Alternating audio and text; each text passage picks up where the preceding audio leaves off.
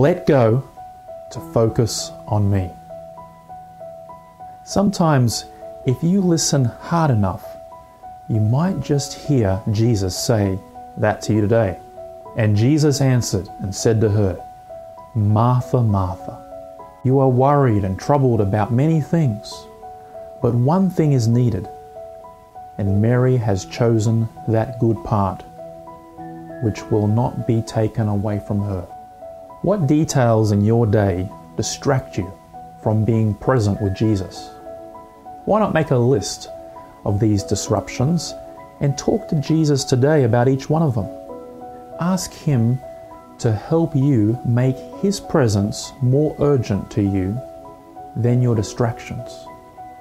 When you're done, take your Bible and place it on top of that list and symbolize that you're letting go of the things for the day in order to focus on being more present with Him.